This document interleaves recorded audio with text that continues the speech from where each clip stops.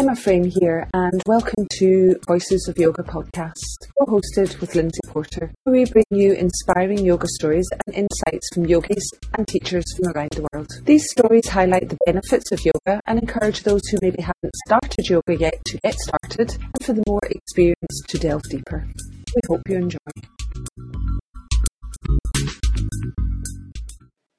This is podcast number 150 and video podcast number 15. So today I'm really delighted to introduce Robin Rothenberg. And Robin is an internationally respected yoga therapist specialising in low back pain and very much in specialising in breath work. And is also an author. So we have the most recent book at the moment, Restoring Prana, Robin's book, and also alongside it, which I think Robin has, is the breathwork journal that goes with it. So absolutely delighted to have you on the show, Robin, all the way from the States. So welcome to Voices of Yoga. Thank you for having me. I'm happy to be here. Delighted, that's great. So in the way that we do like to introduce our guests into Voices of Yoga, would you mind sharing your own personal yoga journey story and maybe the benefits that you've gained over the years from having yoga in your life? Oh, well, I always say that yoga was the best parenting decision that I ever made, even though I didn't know at the time it was a parenting decision. So when I started yoga, I had two little babies. One was 2 years old and one was 6 weeks old. Right. So I was pretty much a basket case. I'd been in premature labor. I had had all kinds of health issues. And all I knew is that I had to move my body because I'd been on full bed rest and I just felt achy, and I had never been very physically fit. And there was a yoga studio in my neighborhood. And when I went by, they had this gentle class, and I thought, gentle, that's about as much as I can do. I think this would be a good thing. So I started the class, and really from the first class, it felt like, oh yeah, this is what I've always wanted to do with my body. Like, this made sense, even though I didn't understand asana, shmasana, or any of the Sanskrit, right? But it made sense internally. Like, I could understand what the teacher was saying and why she was asking me to move in these ways. It just felt right. And I felt taller afterwards, and I'm only, 5'2", so, tall is good.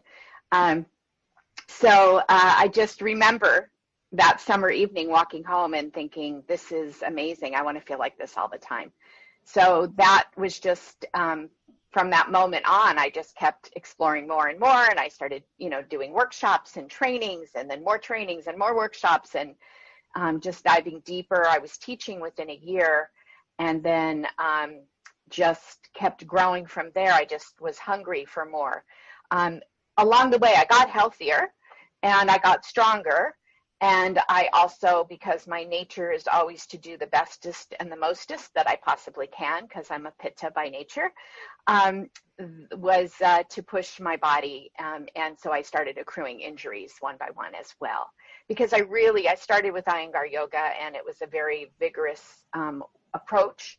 And my body was very deconditioned. And I didn't know it at the time, but I actually wasn't made well for that form of yoga.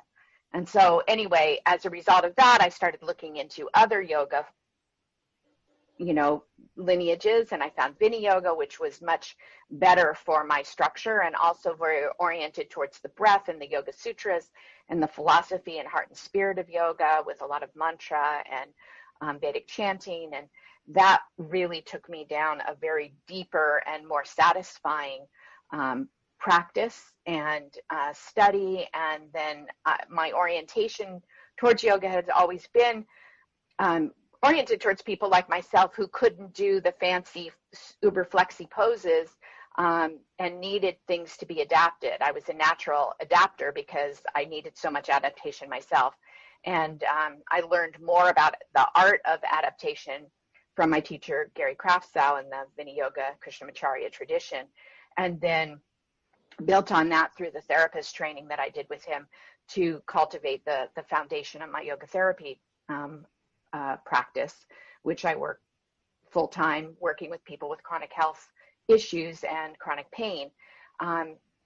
In the background on all of this, though, is that I had chronic respiratory issues, and the respiration problems got better for a while with the pranayama practices that I was doing in the Vinyasa tradition, and then I started getting worse again.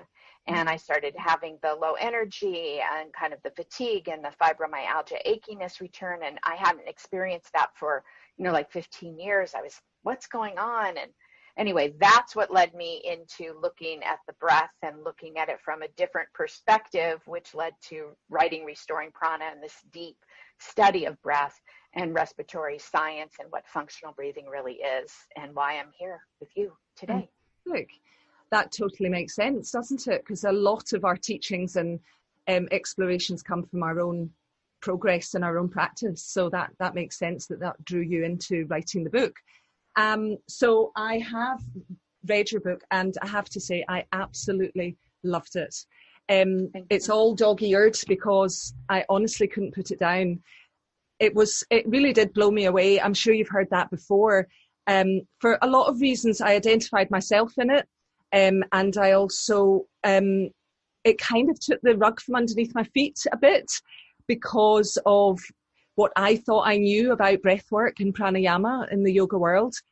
But it kind of puts that on top of its head again, doesn't it? It's quite a change of way of thinking. And some of the stuff that you cover, breathe less, the information about CO2, hyperventilation, a subtle quiet breath, nose breathing, and even right down to the Ujjayi breath not really being recognized within the ancient texts as we see it today in the West. So there were so many things that I want to talk to you about. So you have talked about what inspired you. Can you, for those who maybe aren't that familiar with the terms of pranayama and prana, can you give sort of a basic description of what the book is doing and who it's for? Yeah, sure. So like I said, I've been a deep student of yoga philosophy and practices, and really take them to heart. I'm not, let's say, just a asana person, like just move, like sun salutations. It's, for me, it's really about a way of life. It's about personal responsibility and transformation on a very deep level, accountability, maturity, right? So when I realized that, like, I have this respiratory crisis, and then the pranayama, the breathing practices that I had been practicing seemed to actually be making my health worse instead of better. That's when I started looking for help outside. Pranayama, the teaching of pranayama is that through the breathing practices, our physiology becomes balanced, and we experience this incredible potential of a health and vitality, right? Because pranayama is linked to prana, and prana, although people talk about it as energy, and I say in the book, there isn't really an equitable word, same, apples to apples. Energy is as close as we can get, but prana is more subtle than we often think about energy. And it really, the pranas in the body from the Ayurvedic and yoga tradition are really what governs our physiologic and mental health. Like, it's everything that moves through our system, our circulation, our endocrine system, our capacity to digest and assimilate nutrients and eliminate waste, all of that. Those are all functions of the winds, the pranas of the body. And whether they are in balance has everything to do with our health and well-being. And the teaching is that we can control and affect our pranas through the practice of pranayama, through the breathing practices, which is pretty potent, and why there's so many of the references to pranayama say it's the ultimate practice, right? Because, without health, where are we? At this stage in the pandemic, I think we can all appreciate health is pretty important, and breathing is very important. So the yogis got that, but I don't think I understood that when I was learning about pranayama. And I don't believe that that is actually the way pranayama is framed in most yoga training programs. It's more like, do these breathing practices, and the more dramatic it is, then the better it must be, So when I started doing practicing yoga 30 years ago, the breath was not loud. I mean, there wasn't that emphasis. Now you go to classes, it's like, it's almost like a competition who can make the most sound, whereas what yama means to restrain, like the yamas are restraints. They're about restraining our, let's say, our primitive impetus to react and be violent and to lie and sort of connive and manipulate and hoard. Like, those are not useful for civil society. So the yamas are about restraining those tendencies so that our better self can come forward and we can be contributing to our benefit and the benefit of the world and those around us, our community, right? Yep. So in the same way, pranayama is about restraining our impetus to breathe all over the place, right? And to actually bring the breath into more of a metered, controlled, and stable place, because the more the breath is running amok, the more our physiology is running amok, and our chitta, our mind, is running amok. So the teaching from the Vedas about the relationship between prana, the movement of prana, and the movement of mind is very clear. The more the breath moves, the more prana is erratic and chaotic, the more our mind is chaotic. And yoga Chitta Vritti Nirodha, which is the second sutra, the first chapter of Patanjali's Yoga Sutra, which defines yoga as the quieting, the stilling of the mind. When the mind becomes still, not chaotic, but still. So that is the state of yoga, and that is the practice of yoga, is to lead us into that state. So the question of who is the book for? Yes. First and foremost, it's for practitioners, teachers, therapists of yoga, people who are really dedicated to the practices of yoga, to understand this first and foremost. If the intention of yoga is to bring us into this state of stillness, and the teaching is that the quieter and more still the breath, the quieter and stiller the mind, so more yogic the mind, then why are we breathing in erratic, chaotic, noisy, unsubtle ways and expecting that the result will be quiet, still, calm, sattvic, balanced mind? Absolutely. Does it make sense? Yes, and that was the bit that I really picked up on, because as you mentioned with your dosha, I'm a Vata, and when I did my Ashtanga practice, that was the bit I just couldn't connect with the Ujjayi breath, and yet that's what I was being told I had to do, and it had to be part of the practice, and although I could do the asana, that bit just bypassed me because it just didn't resonate well with me, and to read it, to say, well, that's probably part of the reason why, because that over breathing wasn't actually doing my own body much good, which was... No, it was like spinning a hurricane, yeah, or a tornado through your already very windy system, right? It's not grounding. That's not grounding. That's not stabilizing. Yeah. Right? Exactly. That's very disruptive and potentially destructive, because it can actually create a lot of imbalance in our physiology as well. Exactly. So touching on a few of the things within the book, first of all, a little bit about the anatomy of the breath, so that people understand the value of your nose and what it can do for you. Everything. The nose is everything. So it's interesting, because I remember many, many years ago, I don't even know if I wrote this in the book or not, but one of my favorite teachers very early on used to say, if you insist on breathing through your nose, if you insist on breathing through your mouth, I'm going to feed you through your nose.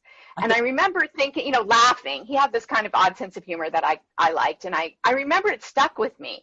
So, in yoga classes, I always sealed my lips and breathed through my nose, and I was a good nose breather on the mat. Big breather, but nose breather. Mm-hmm. But it didn't occur to me that it was important for me to also breathe through my nose off the mat. It turns out that nose breathing is the number one healthiest thing that we can do for ourselves. We breathe over 20,000 times a day. Okay. And the nose, which is, other than our heart rate and our mind thought rate, it's the third habit that we participate in most each and every day, right? So yoga is a lot about transforming patterns, habit patterns, so that we can live a healthier, fuller life. So changing the breath pattern is big. 20,000 times a day of doing something and doing something different takes a lot of effort. However, it also means it has a big impact.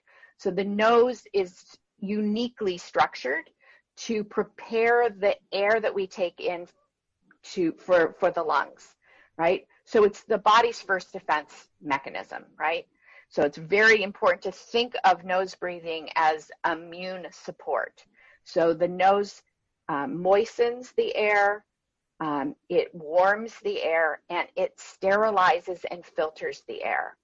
So right now I live in Washington State. I have been unable to go outside for the last 5 days because of the smoke from the fires. Cool. It's been so thick and acrid that it's just, I mean, right now the West Coast has the most unhealthy air most highly polluted air in the world right now from the fires. It's that bad.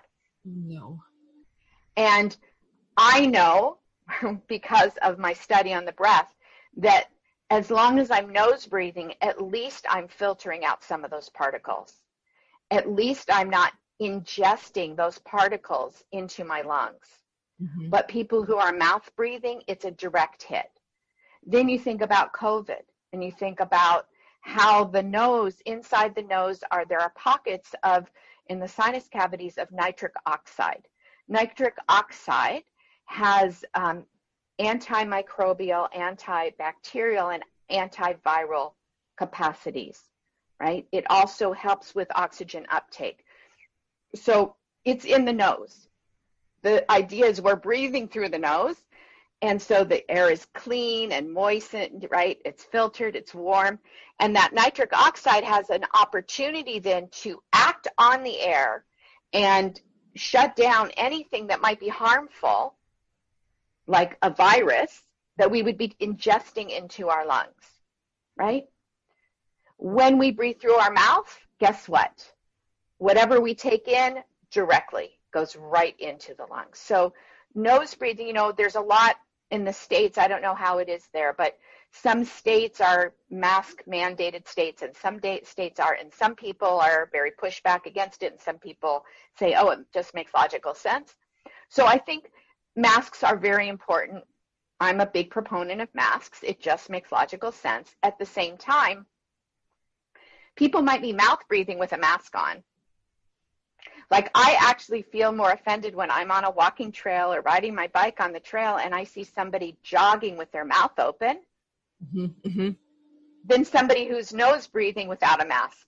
Okay. Because honestly, in terms of their health and what they're spewing out, right, because it filters both ways, right, it's much better for everybody if we're nose breathers first and then mask wearers second.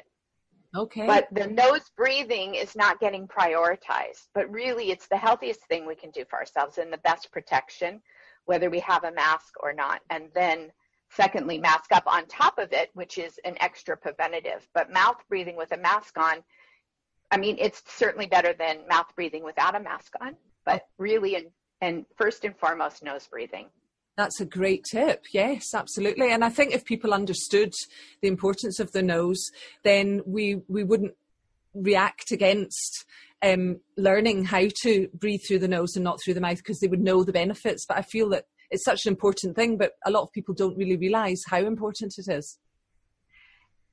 That's true. And it's really unfortunate. I mean, when I first got turned on to this, first of all, I'm in the, Mouth Breathers Anonymous Club. Like, I was a mouth breather for my whole life, and an overbreather and a hyperventilator, and I had no idea. And I was a yoga teacher and a yoga therapist, and I was overbreathing and teaching, modeling overbreathing and hyperventilating like everywhere I went. So, I often say I wrote the book out of, guilt and to make amends for all my my miscommunication, misinformation that I passed along for so many years.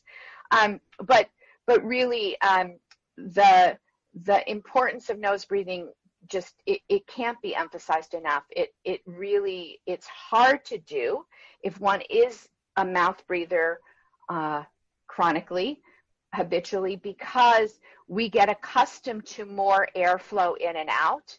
It affects our chemistry, the balance between our oxygen and CO2, and our body gets acclimated to that. The best way I can explain this that seems like people understand it is we do the same thing in terms of caloric intake.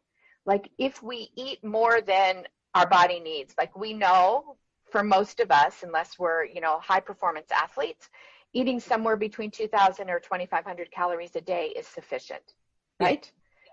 However, it's fun. Ice cream is fun and popcorn is fun. And you know what? Donuts are fun. You know what I mean? And a second helping, it's delicious. Why not? Let's have more. So, okay, 3,000, 4,000, whatever. But if we eat on a regular basis, 4,000, 5,000 calories a day, our body gets used to that. And if we drop it down to 2,500, we feel hungry. Yes. Even though that's healthy and healthier, it feels like, oh my God, I'm starving. I can't possibly live on this. I need more. That's the signal we're getting, right, in our mind, right? Because our body has gotten accustomed to it. In the same way, and it takes time and it also takes willpower. You have to say to the mind, yeah, that's what you think. You really don't need that extra portion. You're fine, right? This is enough. You have to do your mantras and your internal practices and visualize how much better you're going to feel once your body gets used to this new lower calorie intake, right? And you have to stay with it long enough that the body starts to go, oh yeah, 2,500, this is cool, I'm good here, right? But it's a process. In the same way, going from being a habitual overbreather or a mouth breather to a calm, subtle nose breather feels like you're starving, right? It can feel like, oh my God, I don't have enough. And that's why it's so critically important to work with somebody who is an expert and is knowledgeable and knows how to titrate and adapt the practice so that you're supported in that, shift, that dietary shift, right? So that it's not triggering panic or causing you to go into a, reactive mode. Or go into a deep cleansing experience, because I don't mean that in a good way. I mean like just too much, too fast for your system. So titrating and knowing how to do that is critically important. It's very important to do the process, to go on the air diet, and it's really important to do it with support of somebody who can guide you through it with a lot of attention and awareness and customization so that you're able to do it and stick with it to receive the benefits. Otherwise, what happens, of course, is people are like, this is too intense. This couldn't possibly be good for me. I'm going into a full-blown panic attack. How could that be good? And I don't recommend that. Isn't good. But there are ways of doing it that don't take people there. And I think it was understanding that CO2 is not a waste product. It's actually something that we need to balance. Like everything in life, there has to be a balance. And it was the understanding that we're not trying to get rid of all that CO2. We have to maintain some of it to actually allow us to breathe optimally, which was incredible just to understand that. Yeah, I think that was a big aha for me as well.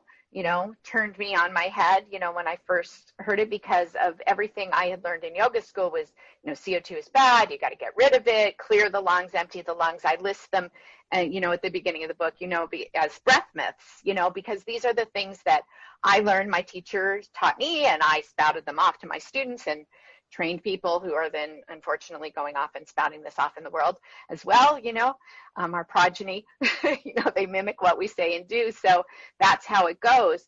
However, I want to say CO2 is a waste product, right? The excess CO2, and our body produces CO2 because our body needs a certain amount of CO2. Mm-hmm. And I think the one of the most profound and simple statements that helped me to really understand what I hadn't understood about breathing is that quote from Leon Chaitau, who is an amazing osteopath and respiratory and physiology expert. And I quote him quite a bit in the book. In any case, he says, breathing is primarily a chemical matter. It's a matter of chemistry, the balance between our two fundamental chemicals that function in our body and that make everything else work, which are oxygen and carbon dioxide, and that we need both, and it's about the appropriate balance between them. And through our breath, we have incredible power to regulate that and therefore impact our prana, right? Like I made that like that. When I got that, it was like, oh, that's what the yogis were doing.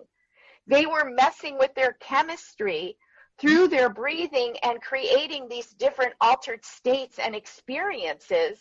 And now I understand the logic behind it. I'm a very logical person. I'm a scientific person. So I'm like, okay, all right. So these experiences, like, what is it? Just like some fairy dust gets sprinkled on them and then that happens, right? It's like, no, it's chemistry.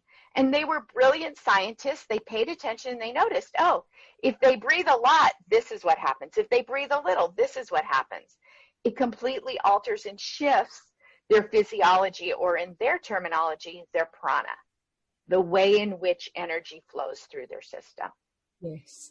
And the detail, I mean, obviously there's lots of detail to it, but the overriding arch is really breathe less. So you want to not overbreathe, you want to be slower and calmer and a quieter breath. And you go on to talk about all the kind of, what do you call them, exercises that you could do, your pranayama exercises that will help you start to manage your breath in a more optimal way. So you talk about controlled pause, you talk about the subtle breath, core breathing, diaphragm breathing, and even going into the whole retention and suspension of the breath.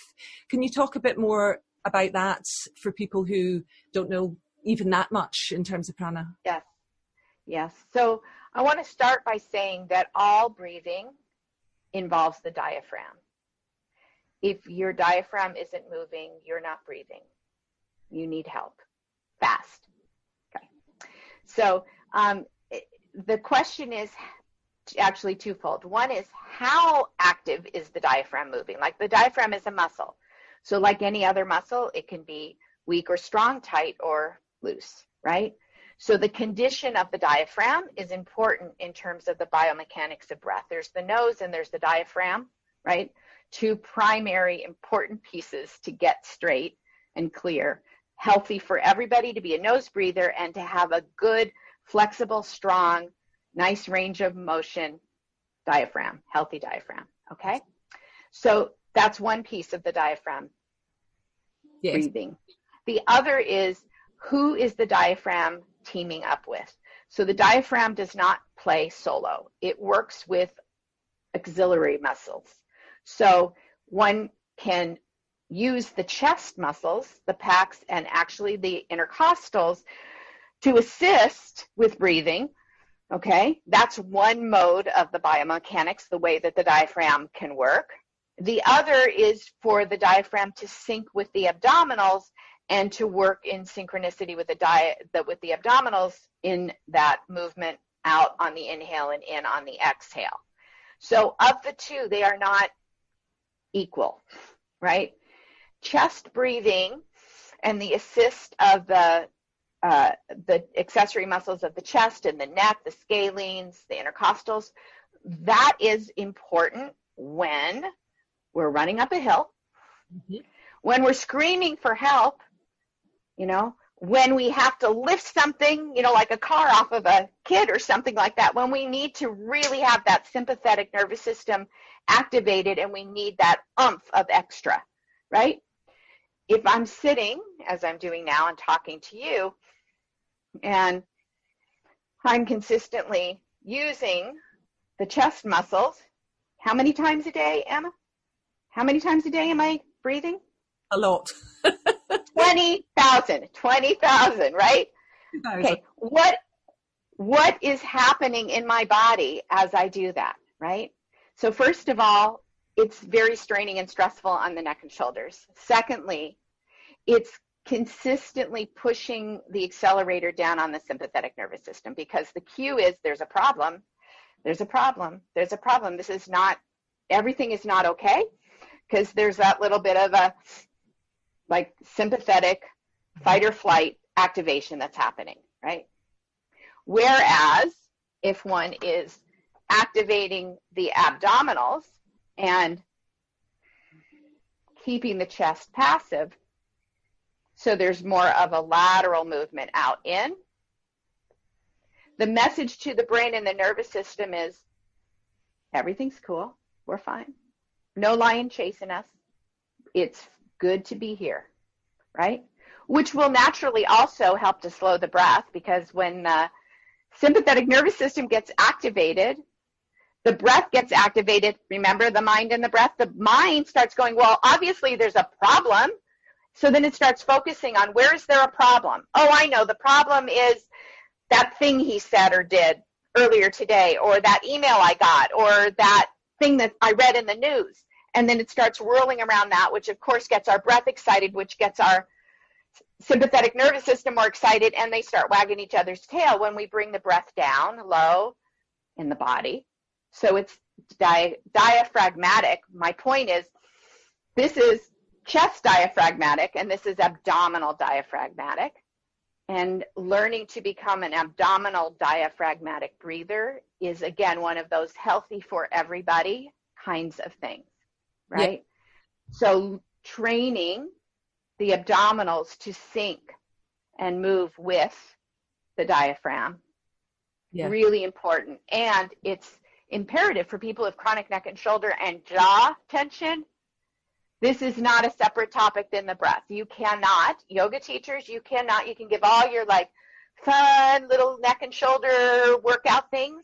And if you or your client is a mouth breather, a chest breather, or a paradoxical breather, which means the diaphragm's moving in the opposite direction as is normal and healthy, you're going to constantly have chronic neck and shoulder pain. Whereas if you become an abdominal diaphragmatic breather and shut to your mouth and breathe through your nose, tension up here immediately releases. Jaw tension releases, right?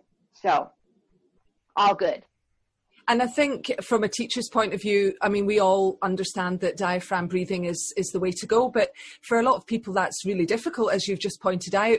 So it was nice to read that there are more subtle versions of that you can do just to even get people started, because I think the problem being that we're taught diaphragm breathing, but it's really difficult to teach that sometimes. So can you explain a bit more about the subtle breathing and how that might be a starting point? Yeah, so part of it is, it's true that the term diaphragmatic breathing gets tossed around a lot in the world, and certainly in the world of yoga. However, what I see still in terms of the sort of like the 3-part complete or full yoga breath is, right? So there's still this activation of the chest, which is actually not subtle. And did you hear my breath? Yes. Could you hear my breath? Okay, yes. Also not subtle. Yes. So in the yoga texts, in the yoga sutras, and the definition of pranayama is that it's subtle, it's sukshma, it's subtle and smooth, right? So there's a light quality to it. Prana is subtle. Prana isn't, it's not the physical, it's not the anamaya. This is gross. I don't mean it's gross. I mean, it's, right? Prana is subtle. We're working with the subtle body. And so the practices that go with the subtle body are subtle by nature. So subtle breathing, I call it that because it is directly in alignment with the teaching around pranayama, is that the breath is to be subtle. So through the nose, and so very light, that this is actually the description that's given in the sutras and also in other of the texts on pranayama, that if you put a finger under your nose, actually they used a feather. The image is if you put a feather or piece of fabric under your nose, you're breathing so light that there's no ruffle in the feather, right? So the idea is that you can't even hardly feel any breath passing over your nose. Now that's quite different than what we see in yoga classes, which is a lot of, right?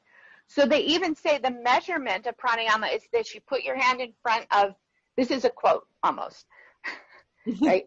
You put your hand in front of your mouth and nose, and the farther out you can feel your breath from your face, the less it's pranayama. Ah, okay. The closer you bring your hand in order to feel your breath, right, the more pranayama. And by that description, one must breathe more subtly. Yeah. But one must breathe lighter. It is so opposite to really, as you say, what's being taught in understanding in the West. So it's a great way to think about it, and anyone can do that. They can do that subtle rather than an actual technique that they feel overwhelmed by. Yes, and let me say this, because I've had experiences both personally and also in teaching now many people, that some people who have been for whatever the way that their system is set up, whether they're more prone to hyperventilation and tend to be overbreathers, much like me, find that the permission to not try and take a deep breath. I can't tell you how many people have apologized to me upon initial, like hello, and say, I'm sorry, I know I don't breathe enough. Like people apologize for not breathing enough all the time. And then when I say, well, actually, I'm going to ask you to breathe less, and then the relief. For some people, it's like, oh my God, because all that over breathing, it's been really, really hard. Kind of your description of your experience with Ashtanga, like, oh my God, this is so hard. Like I had two of my students, long time students who were very dedicated to yoga, very dedicated to me, and just really committed. When I shifted from the full yoga breath to this lighter breath, both of them came up to me separately and said, oh my God, that felt so much better. Both of them had anxiety issues, and both of them kept believing that there was something wrong with them because they trusted me. And I was saying that this big full yoga breath was so healthy and important and good, and every class I emphasized it. So the message they kept giving them, there's something wrong with me. I must not be getting this right. It must be me. I just have to practice it more so I can be better at it. And when I gave them permission to actually breathe lighter and less, they were like, oh my God, my whole system calmed down. Yeah. Like I don't feel like I'm fighting at war all the time. And of course that helps with the anxiety, which helps with all of that. So that's one response. The other response, when people have been big breathing for so long, we get back to the calorie intake, right? You put them on, first of all, you say, close your mouth, and already that they're on a diet, right? Because mouth's bigger than the nose, right? So that already feels hard. Then you say, now, make it less, make it inaudible so you can't hear it. We say, take away those accessory muscles up here and just focus on a slight flare of the lower ribs on the inhale and a gentle hug inward on the exhale. And they're like, okay, I'm going to die, right? I can't possibly survive like this. So that's where that titration comes in. So for some people, it's really critical to not go from the full on hyperventilation to this really, really mini breath. One has to come down gradually. Yeah. And so so one of the things that I've been practicing is the kind of controlled pause, to have because you can gauge slightly what kind of breather you are. You were saying in the book from a couple of these sort of tests that will give you an idea. What would you say to people in terms of what they could try on themselves? Yeah, so I want to clarify that the CP, sometimes it's translated as controlled pause, as a pitta and knowing the pitfalls of anything that renders one to be in control, then we want to control it all. Yeah. So I shifted it and I use the term comfortable pause, because really and truly the intention is to actually gauge what your comfort level is. Like, how urgent do you feel the need to breathe? Like, how much is your body programmed. It's all programming, people. Please understand that our brain sets our breath rate and volume based on how we breathe most of the time. So if we are breathing like that, hard and fast and big most of the time, or big sighs every 15, 20 minutes, our brain gets programmed, and then it says, okay, this is normal. This is the way you need to breathe all the time. And then when you try and change that, the brain's going, no, don't change that. That's the way it's supposed to be. So it takes time. It's actually training, like fitness training. It's training, and it takes time and patience, okay? So the comfortable pause, what it's testing, really, and it's not a practice, it's just a benchmark. It'd be like practicing taking your blood pressure. Like you take your blood pressure to get information about the status of the circulatory system, right, and the pressure on the heart. It's a measurement. The comfortable pause is a measurement. What it's measuring is how much your body is calling for breath. And the more frequently it's calling for breath, the more urgency, the more out of balance your pranic system, your physiology is. So it's information only. Okay, so you don't practice it, you just take it like you would take your pulse and say, oh, that's what it is. My pulse is a little high today, right? So the lower your comfortable pause is, and the comfortable pause is this, it's how comfortable are you suspending the breath, right? So after the exhale, before the next inhale, how comfortable are you not breathing? That first urgency to, I have to breathe, right, that's when you let go. So to take your comfortable pause, very simple. You have your little stopwatch. You know, we all have this glued to our, right? We have our stopwatch in our phone, most of us. So, you know, you set your stopwatch. You inhale lightly through the nose, exhale lightly through the nose, seal. So mouth is sealed, nose is sealed.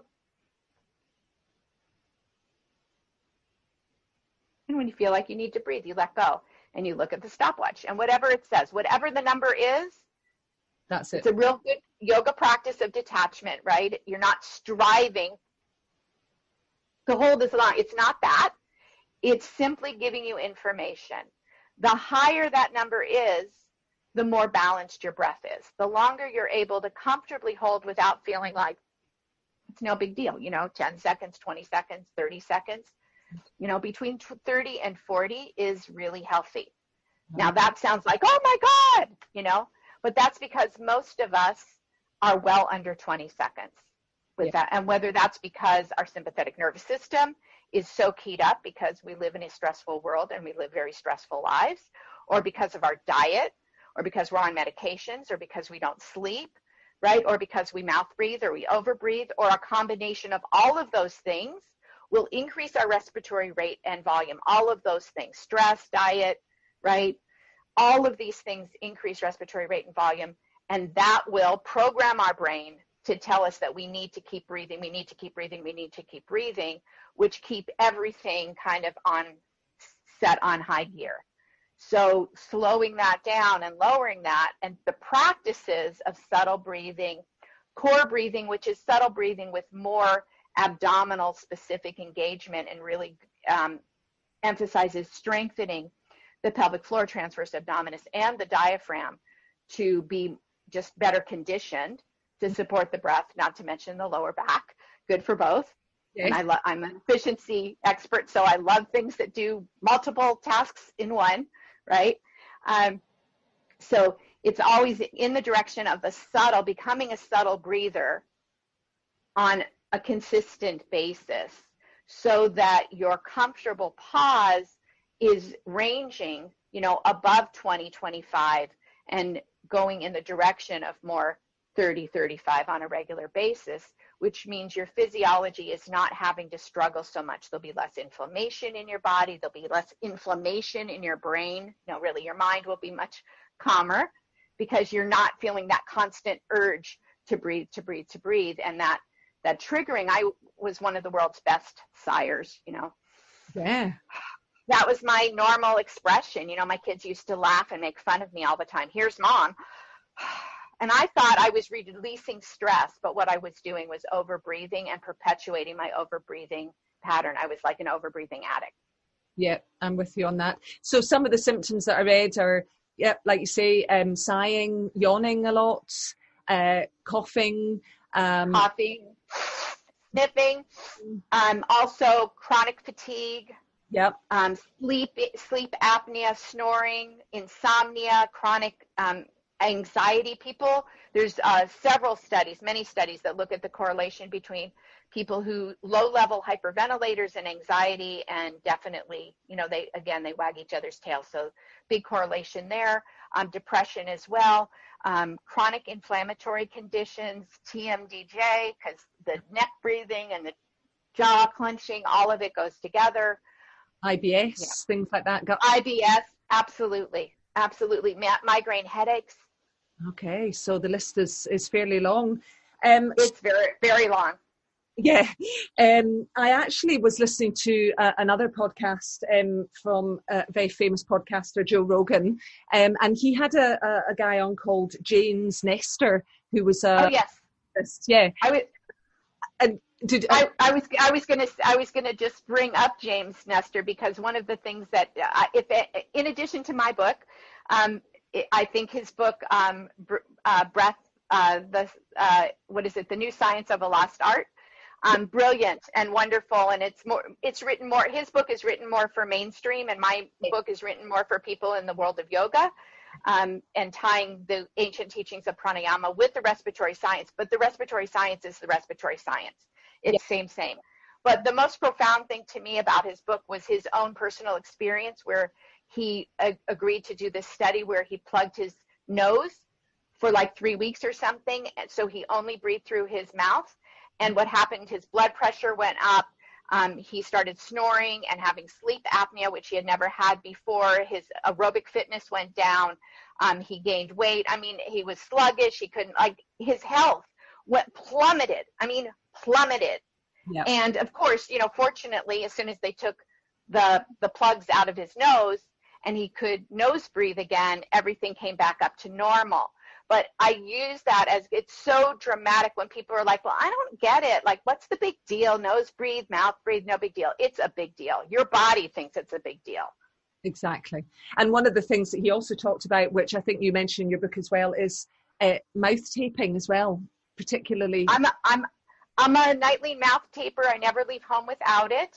Right. And people always ask, duct tape? I don't know why people go there. It's like amazing to me. No, not duct tape. You want to use paper tape, gentle, hypoallergenic, that's meant for the skin.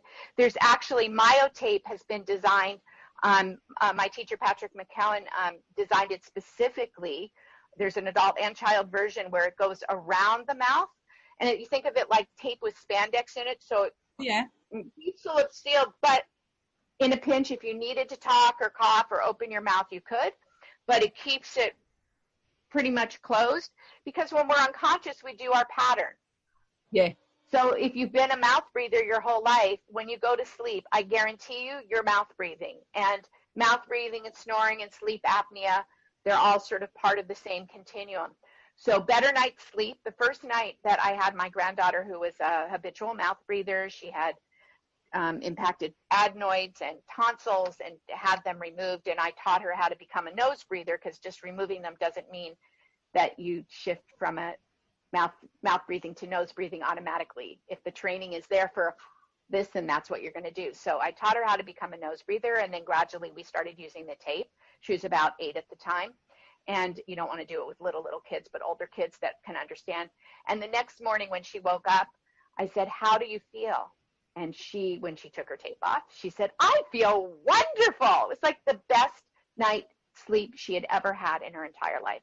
Because from infancy, she had that blockage, and when she laid down, or, she was always congested and had ear infections and sinus infections, and was always like postnasal drip. And that was me, but nobody knew how to help me with that, right? So I carried it all the way up into my 50s until I learned how to become a nose breather.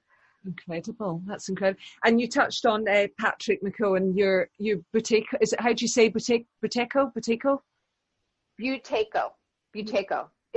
He's a Russian physician who came up with this method of teaching people to become nose breathers and to breathe less, not more, to eradicate many of the common ailments that are associated with respiratory dysfunction, right? Yeah. And the ones that I mentioned, And you've trained in that, and that's where some of the influence comes into the book as well, doesn't it?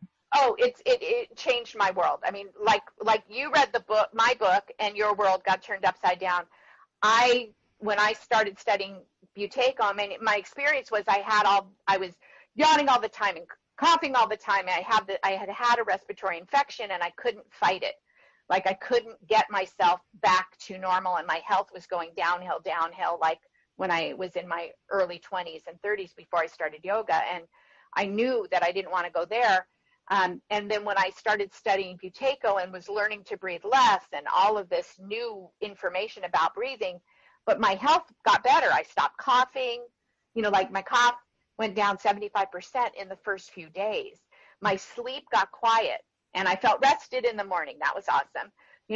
I started just feeling more alert and alive. I had more physical energy and more mental energy and more clarity and like all these things that are associated with pranayama, except I was doing the opposite of what I had learned was pranayama. So that definitely spun me on my head. And so it was Buteyko that opened my eyes to my avidya, to the things I really didn't know about the breath, even though I was calling myself an expert in breathing and I was training people to be experts like me, right? And basically I didn't have any idea about respiratory health, respiratory science, what functional breathing is versus dysfunctional breathing. I had no clue. So then I realized I have to really get a handle on this. And so that I did deep dive study, took my good Pitta nature and just plunged in the pool and read everything I could, all the articles, all the science, went back to the original teachings of pranayama and went, oh, they got it. Mm-hmm. Like, here we are in Western science, the world of Western physiology. They're saying the same thing. Something got lost in translation in the way that pranayama has been transmitted. It's not that pranayama, this isn't pranayama. Subtle breathing is pranayama. Yes. Right? Nose breathing is pranayama. Abdominal diaphragmatic breathing is pranayama. You read the text, there's no talk about the chest. There's no talk about ujjayi being how loud a sound can you make. There's no reference to that. It's about the sensation. Again, it's subtle.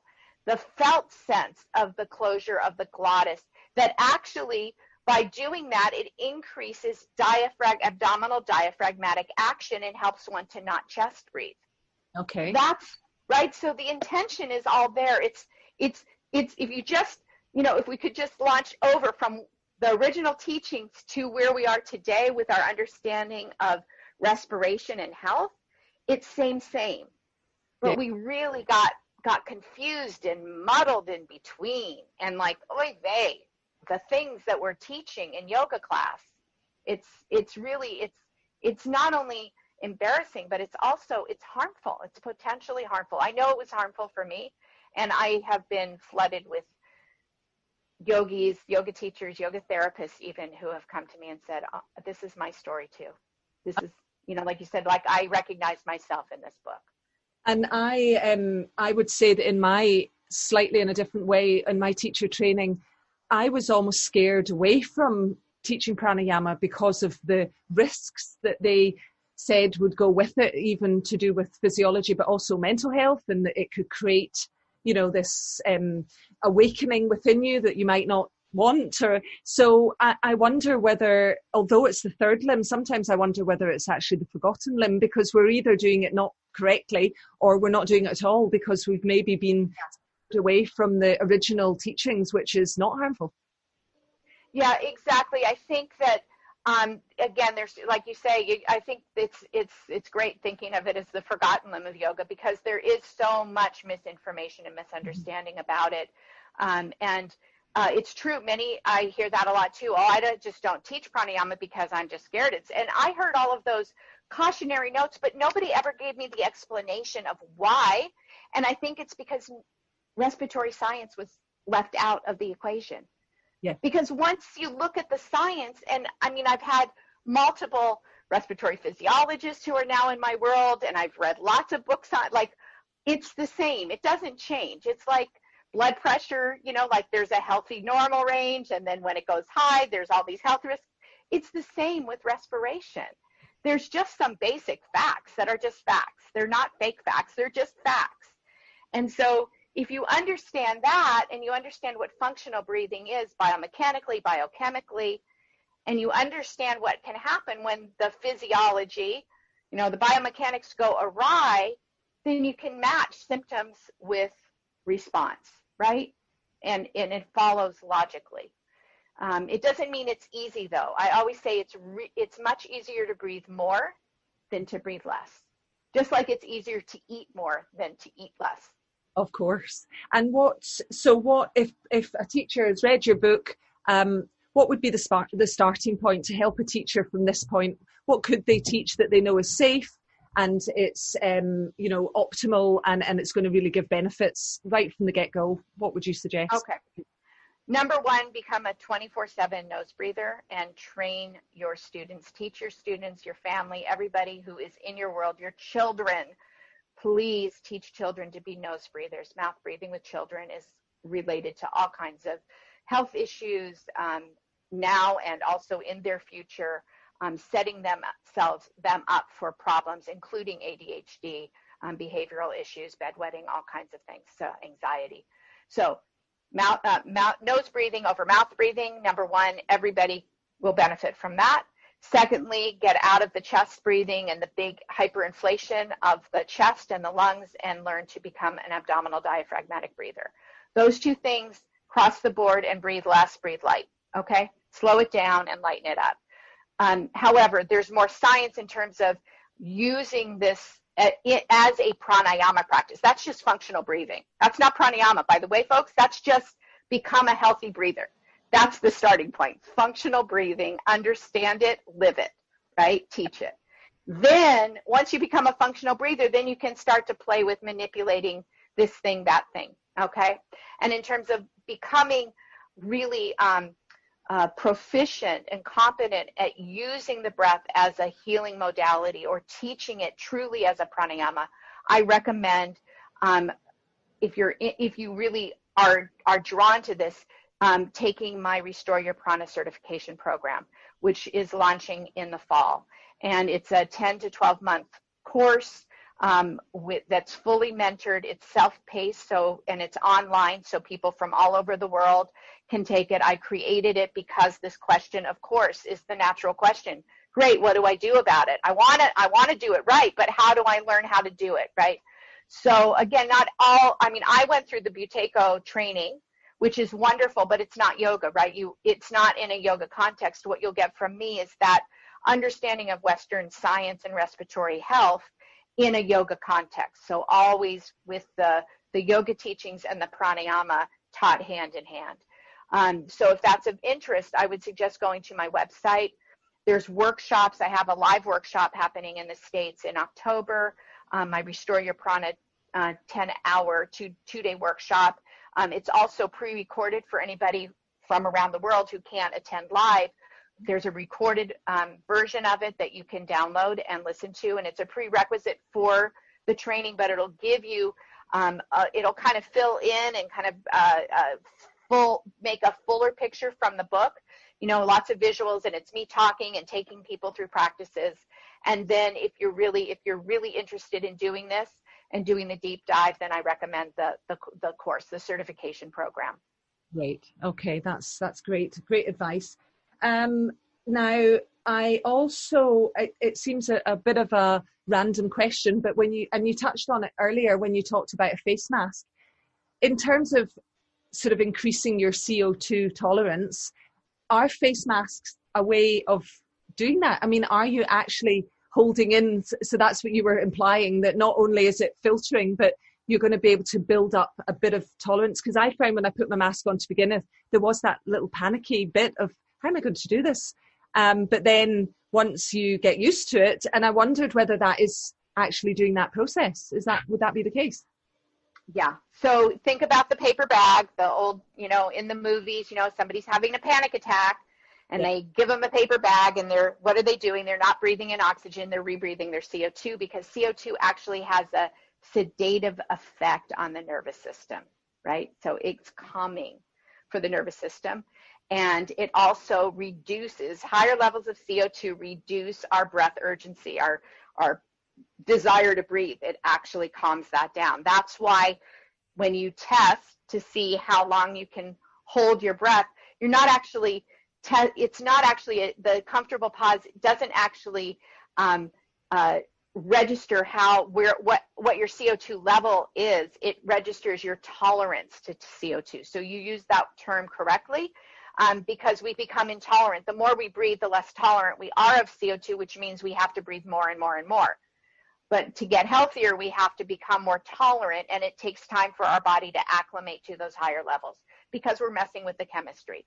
So yes, the mask is like a little bit of the paper bag, right? It's not so intense, so we can do, because paper bag actually isn't something you want to do all the time. It's, like the mask is a better idea. Yeah. But yes, it will.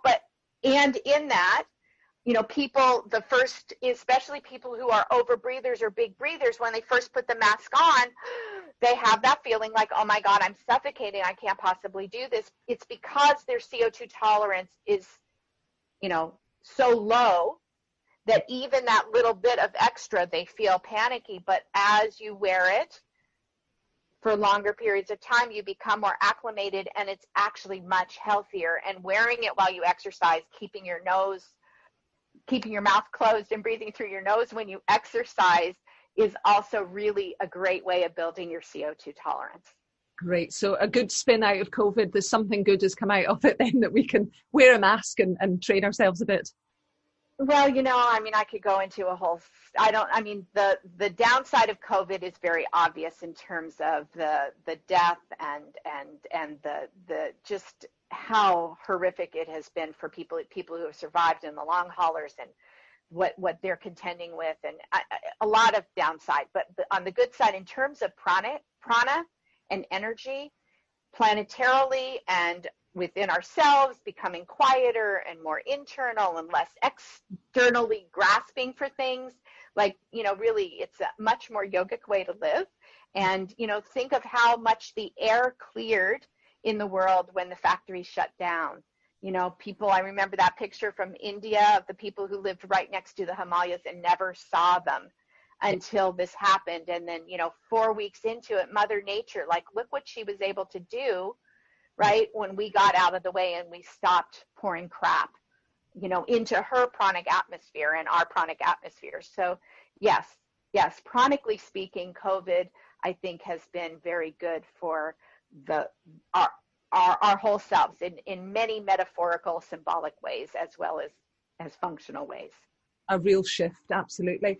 Now, if we have time, maybe just a very quick one if you wish, because you have already covered some of the breathing exercises, but we thought we might do a quick one just to show some. Sure. Let's do 3 minutes of subtle breathing, and I'll just take you through subtle core breathing and the combination. Sometimes it's easier for people to learn subtle breathing with more distinct core engagement, because it gives them a way of shifting out of the biomechanical lift drop of the neck and shoulders. So bring your hands, please, onto your, kind of span them from your lower ribs all the way down. The transverse abdominis, your deepest abdominal core muscle, wraps all the way around the body like this. It's like a little corset. It attaches to the ribs, and it attaches to the pubis down at the bottom, okay? And then it wraps all the way around to the back side. So as we inhale, the abdominals expand and relax, and as we exhale, the abdominals hug inward and upward. And in that, the transverse abdominis is attached to the rib cage.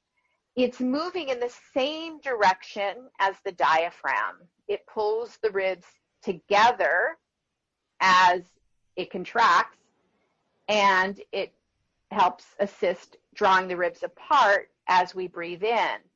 Now the diaphragm moves in the same direction. On inhale, it pulls the ribs apart as the abdominals relax, and as the abdominals pull in, the diaphragm returns to its dome shape under the ribs.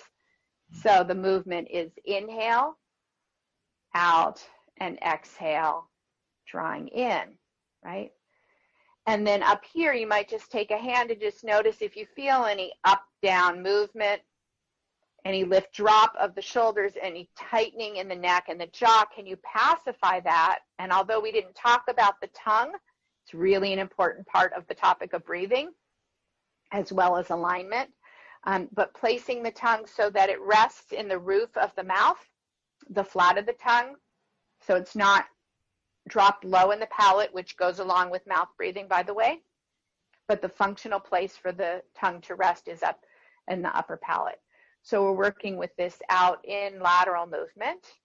And once you establish that, then taking your finger under your nose and observing how much breath is flowing over your finger, and can you make it less so you feel less breath happening. And in the direction of transformation, we need to change something. If we want to acclimate our system to needing less air so that we increase our CO2 tolerance, then we need to drop it down to a less than comfortable place. So it's not just like, oh, chill, I could do this all day. Now, you actually want to be feeling like, is 3 minutes up yet? You want to feel a little bit uncomfortable. And I know, again, that's also like, wait a minute, I thought the breath was always supposed to be comfortable. Well, if you're breathing in a comfortable range, you're breathing how you usually breathe. You know, I always say to yoga teachers, so if a student comes in and says, well, this is just how I stand, are you going to say, oh, okay, well, just stand that way, do all your poses that way because it's comfortable, right? Or are you going to instruct them to become aware of their alignment and to do it different in the name of health long term, right? So in the same way, breathe less. See if you can find that comfortable, uncomfortable, sustainable edge. Has a little edginess, but you can just kind of hang there for a little bit longer. Notice what's happening in the mind. Use your good yoga mantras, mindful awareness. My mantra was, this is enough. This is enough. My body was saying, this is not enough. But my mind kept saying, aren't you funny? You believe that to be true. But really and truly, you're not dying. You're able to go into this whole neurotic spin about why it's not enough. So there's enough oxygen getting to your brain to keep that story going. So you're fine, Robin. Just keep breathing light, right? Yeah, that makes sense. And I think if you try and do it too much, you end up then having to take a big deep breath, which then means you're overdoing it. You're pushing yourself too far, which is a good signal, isn't it? Exactly. So you don't ever want to take yourself to the point where you feel, oh my God, I can't do that, right? So that's where that titrating is so important. And it's breath by breath, right? Sometimes you can feel like, oh, this is okay, I can do this. And then all of a sudden it's like, whoa, I can't do this. Okay, so you are in control, right? You can just bring it up a little bit. Okay, it's more tolerable here. It's still a little uncomfortable, but it's tolerable. Okay, right? And then when it's enough, right? You want to build to where you can sustain that subtle breathing for 4 or 5, minutes, building up to 10 minutes at a time, so that overall your brain is just saying, okay, we don't have to breathe. There's no lion. We can just be chill. We can just relax. Right. Well, it's been unbelievably insightful. As I say, I've loved I love the way that almost like the yoga texts become alive again, because we're marrying it up with science. And for those who like that science aspect as well, that's a really nice combining. So it's been wonderful. Just to remind us where we can find you online on social media to get all the courses in the book, and you haven't mentioned the journal, which was the book that so the journal takes every chapter in the book has practices, and then the journal is taking those practices and providing charts and places where you can actually write out your reflections, so that you can actually track yourself. The practices are intended, by their nature to cause you to think. They're not just like do these exercises, right? But they're really about transforming. And it's called the Svadhyaya breath journal. Svadhyaya means reflection, right? So it's about learning about yourself, becoming more self-aware through this process of observing the breath. So how to find me? Yes. Easy. Essential Yoga Therapy is my website, essentialyogatherapy.com. Mm-hmm. I do have a Essential Yoga Therapy Facebook page and Instagram. I also have a Restore Your Prana page. Okay. If you put Restoring Prana, you'll find my books. They're available on Amazon and wherever your distributor might be. Yeah. And yeah. Published by Singing Dragon, is that right? The publisher of your... Yes, published by Singing Dragon, which is in the UK. Yeah. Brilliant. Okay, well, as I say, it's been absolutely wonderful to speak to you. I can't thank you enough for over an hour of your time, so I know you'll be busy. Thank you very much for giving that to us. I know that everyone will get a lot of value out of our talk today. I just want to leave with this. I'm a very dedicated teacher. Teaching is my calling, and I've loved everything that I've been able to teach in the world of yoga. This feels different to me. This feels really and truly like a deep dharma that what I learned about what I didn't know was huge. And I studied with some of the most senior teachers in the world. And I don't, I'm not saying that in a braggartly way. I'm saying that we don't know what we don't know until we learn what we didn't know, right? And so I really want to support yoga teachers and yoga therapists in becoming clear teachers, really good educators about the breath, because it really is our heritage. Like the yogis understood the power of the breath. It is as powerful as they said. However, it needs to be taught in a way that really potentializes that power, right? And doesn't cause harm. And we can do that. We can learn to do that. It's all in information, right?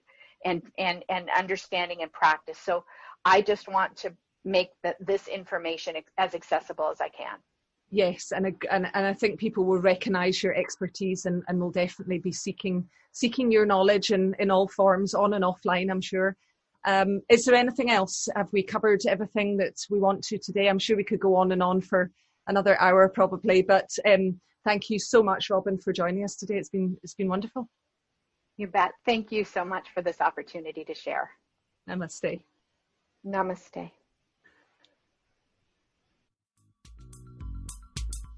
Thanks for tuning in to Voices of Yoga, and we hope you feel inspired. You can find more of our free podcasts at www.voicesofyoga.com, and we are on all the main podcast platforms too. We are very open to comments and suggestions, so if you'd like to also leave us a review on iTunes, that would be fantastic. If you would like to know when the most recent podcast is going to be broadcast, you can sign up to our newsletter on the website, and we will drop you an email with that recent update. Voices of Yoga is our passion project, and if you like what we're doing and you would like to support us, it would be very much appreciated. And you can do that through a very small donation on our website on the donation button if you feel so inclined. If you would like to collaborate with us in terms of sponsorship, advertising, or even suggest coming on and being a guest, then please drop us an email at voicesofyoga@mail.com. So thanks again,